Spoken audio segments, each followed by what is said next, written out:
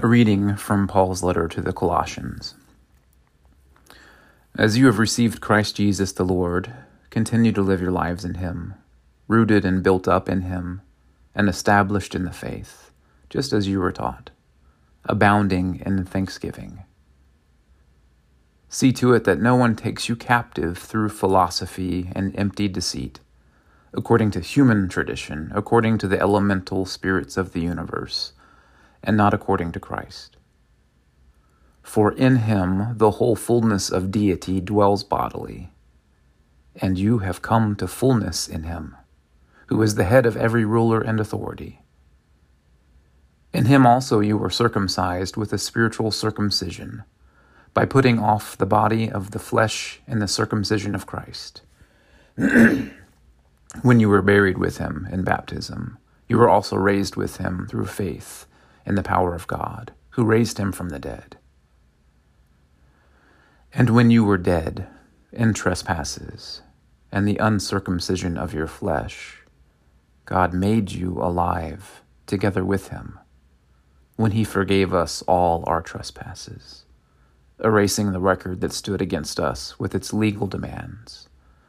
He set this aside, nailing it to the cross. He disarmed the rulers and the authorities and made a public example of them, triumphing over them. Therefore, do not let anyone condemn you in matters of food and drink, or of observing festivals, new moons, or Sabbaths. These are only a shadow of what's to come, but the substance belongs to Christ. Don't let anyone disqualify you, insisting on self-abasement and worship of angels, dwelling on visions, puffed up without cause by a human way of thinking, and not holding fast to the head, from whom the whole body, nourished and held together by its ligaments and sinews, grows with a growth that is from God.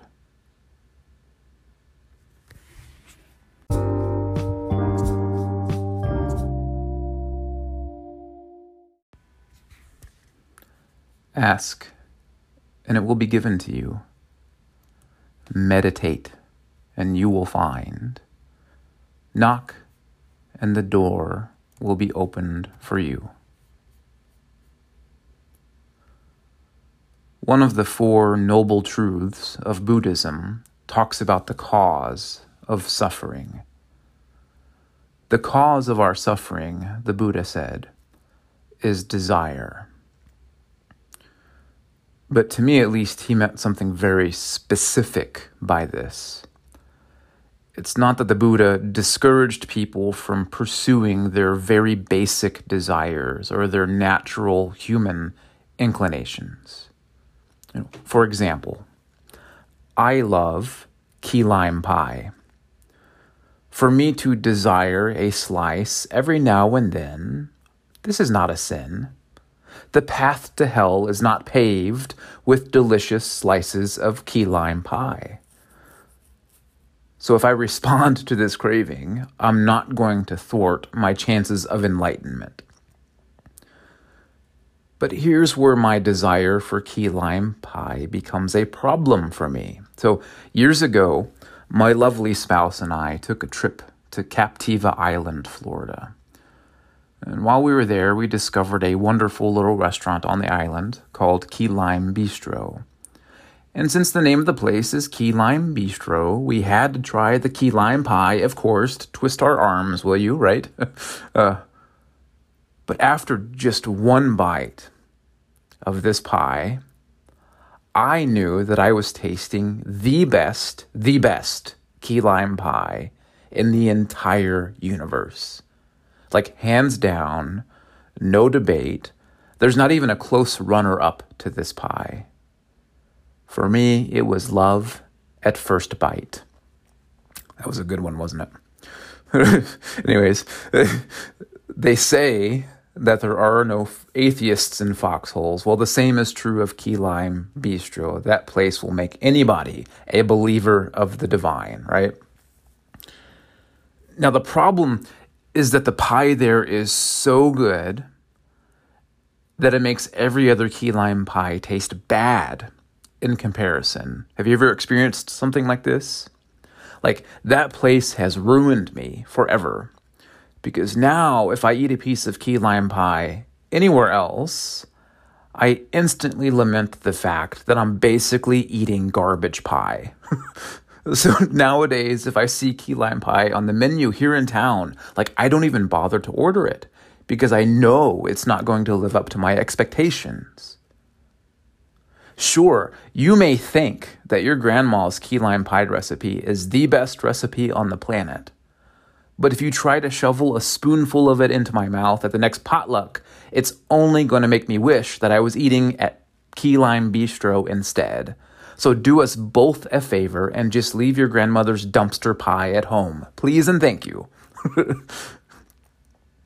Now, I know I'm being a bit silly here, but in a small way, I really am causing myself to suffer because of my desire. And this wouldn't be such a big deal if this were the only area of my life where my desire causes me to want to be somewhere else, causes me to want to experience something else other than what I'm experiencing in the moment. The problem is that the way I feel about key lime pie is the same way that I feel about most everything else in life. Nothing ever seems to measure up to the expectations that I create for my life in my own head. This old house of mine is charming, but I would be so much happier in a newer house. This car of mine is nice and all, but I would be happier in a fancier, shinier, faster car. This job is okay, but I would be so much happier working for the company on the other side of town. And this body of mine, it's pretty healthy, but if I could just feel a little bit younger again, then I would be truly happy again. Wisconsin is nice, but I would be so much happier living in Illinois. Actually, nobody in their right mind thinks that way. I take that last one back. The problem is that because of my constant desire for more, because my mind's default setting is set to experiential wanderlust, I spend a large portion of my time wishing I was somewhere else other than in this present moment. I'm driving my car. I don't want to be driving my car. I want to be home already. I'm brushing my teeth. I don't want to be brushing my teeth. I want to be in bed already, right? I'm at work. I don't want to be at work. I want to be at home watching Netflix. I'm preaching a sermon. I don't want to be preaching a sermon. I'd rather be on Captiva Island stuffing my face with pie right now. Instead of living my life to the fullest in the here and now, instead of engaging each and every second of my beautiful life with childlike wonder and awe, my mind is either reliving some sentimental feeling from my past, or it's fantasizing about some possible future pleasure. And the problem is that the future is not quite here, and the past is already gone. So I suffer, because what my mind has a habit of circling back to, it constantly pulls my attention away from my experience of my life in the here and now. My friends, whenever we talk about things like meditation, contemplative prayer, mental stillness, or silent prayer, they're all the same thing in essence. We're not talking about another spiritual practice amongst other spiritual practices. No, meditation, contemplation, silent prayer, whatever you want to call it, it's not a practice to be engaged in as much as it is an awareness of the present moment to be cultivated. We're not trying to train our hearts or our minds to do a certain thing. No, we're training our hearts and our minds to be a certain way, to see a certain way. It seems most people these days think meditation is like a form of escapism. But it's not about escaping your life at all. It's about waking up to your life. Like, a lot of people think that meditation and contemplative prayer are all about creating a sort of vacuum in their minds where no thoughts can ever enter or pass through. Many people think the practice of meditation is all about emptying their head of all thinking. But meditation, contemplative prayer, it has nothing at all to do with this. It's about slowing down for long enough to become aware of the fact that you spend an awful lot of your life not actually being aware of your life. So when I urge you to practice contemplative prayer, to practice meditation, all that I'm inviting you to do is to name and to cultivate that equilibrium of soul, that balance, that centeredness that you have experienced in the past and that has brought you so much happiness. I'm not encouraging you to try something new even. I'm encouraging you to name and to cultivate something that you're already very familiar with, the natural state of your own soul. That feeling you get when you are just enamored, awestruck by a beautiful sunset, or that feeling you get when you're resting in the warm embrace of your lover, or that feeling you get when you're watching your children or your grandchildren gleefully playing on the floor. That feeling that there is no better place to be than right here, right now. Meditation is the practice of having no better place to be, of simply letting your soul rest in the moment, in every moment of your life. For true happiness is the realization that this present moment, it's enough for you.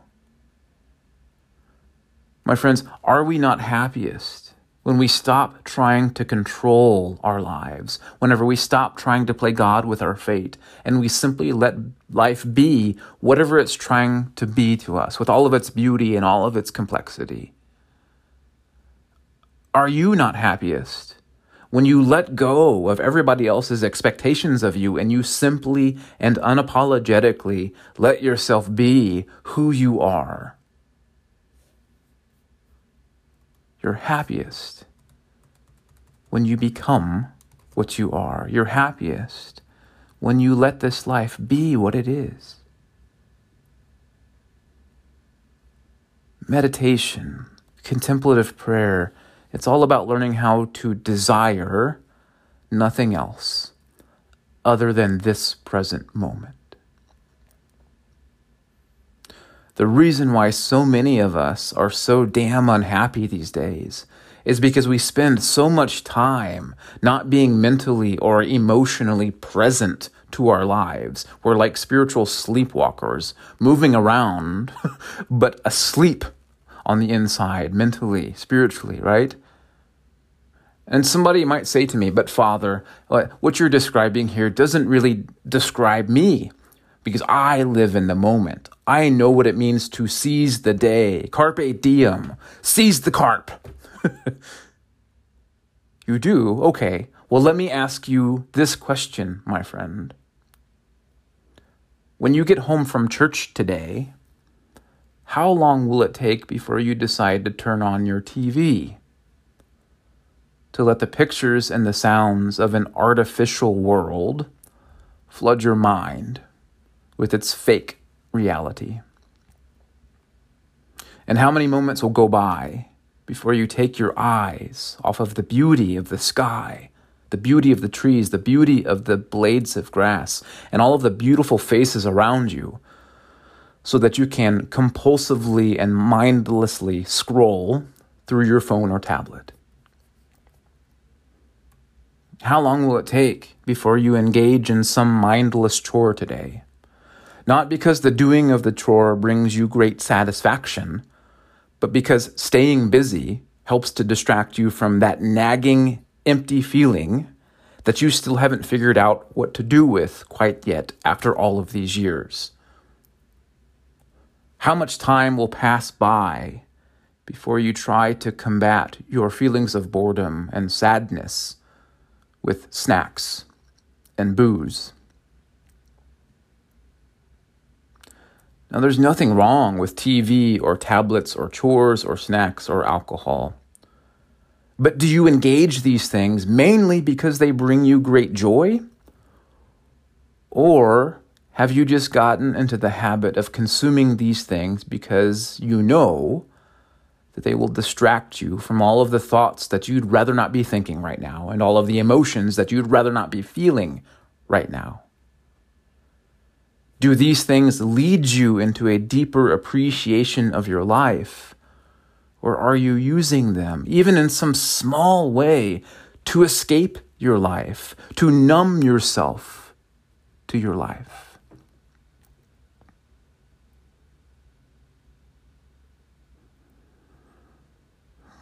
Now, I know what you're thinking. Like, what does any of this have to do with God or our readings from today? Well, the answer is everything. How can you be aware of the immensity of God's presence in your life if you spend so little time actually being aware of your life? Speaking of which, did you happen to catch that incredibly radical, paradigm-shifting thing that St. Paul said to you this morning? Or were you too busy thinking about something else while his letter was being read to you? In case you missed it, Paul told you that you have already come to the fullness of the divine. Past tense, it's already happened. He told you that you have not only been buried with Christ in baptism, but you have also risen with him, past tense. It has already happened. He told you that God has already made you fully alive with Christ, past tense. Already happened. You've already been fully forgiven by God. Fully forgiven by God has already happened. Past tense. The fullness of the kingdom has been given to you. The fullness of God has been given to you already. Past tense. It's already happened. The fullness of your life, the fullness of your relationship with God is already yours. Paul told you that the only barrier between yourself and God, the only barrier between you, who you are now, and who you want to be, is the one that you have constructed in your own mind. See to it that no one takes you captive through shallow philosophy and empty deceit, he says. Another way of saying it, take a step back from cultural patterns and habits of thinking. Take your attention off of all of those flashy things that technocrats and marketers and CEOs want you to focus on, and start putting your attention on your own heart instead and see what happens. Put down the device, turn off the TV or the Nintendo Switch for long enough to come back to your own body, to rediscover the blessed simplicity of silence. As one desert father has said, go into your cell or your room, and it will teach you everything. In other words, find a space of silence. Return to it frequently, and the silence will teach you everything. Not only will you discover that silence is God's native language, but you will also discover that silence is also your soul's native language. St. Paul says that you have already entered into the fullness of the kingdom, entered into the fullness of God's forgiveness, the fullness of God's shalom, the fullness of the divine presence. Don't just take his word for it. Go and find out for yourself. Wake up to it yourself. For everyone who asks receives, and everyone who meditates finds, and for everyone who knocks, the door will be opened.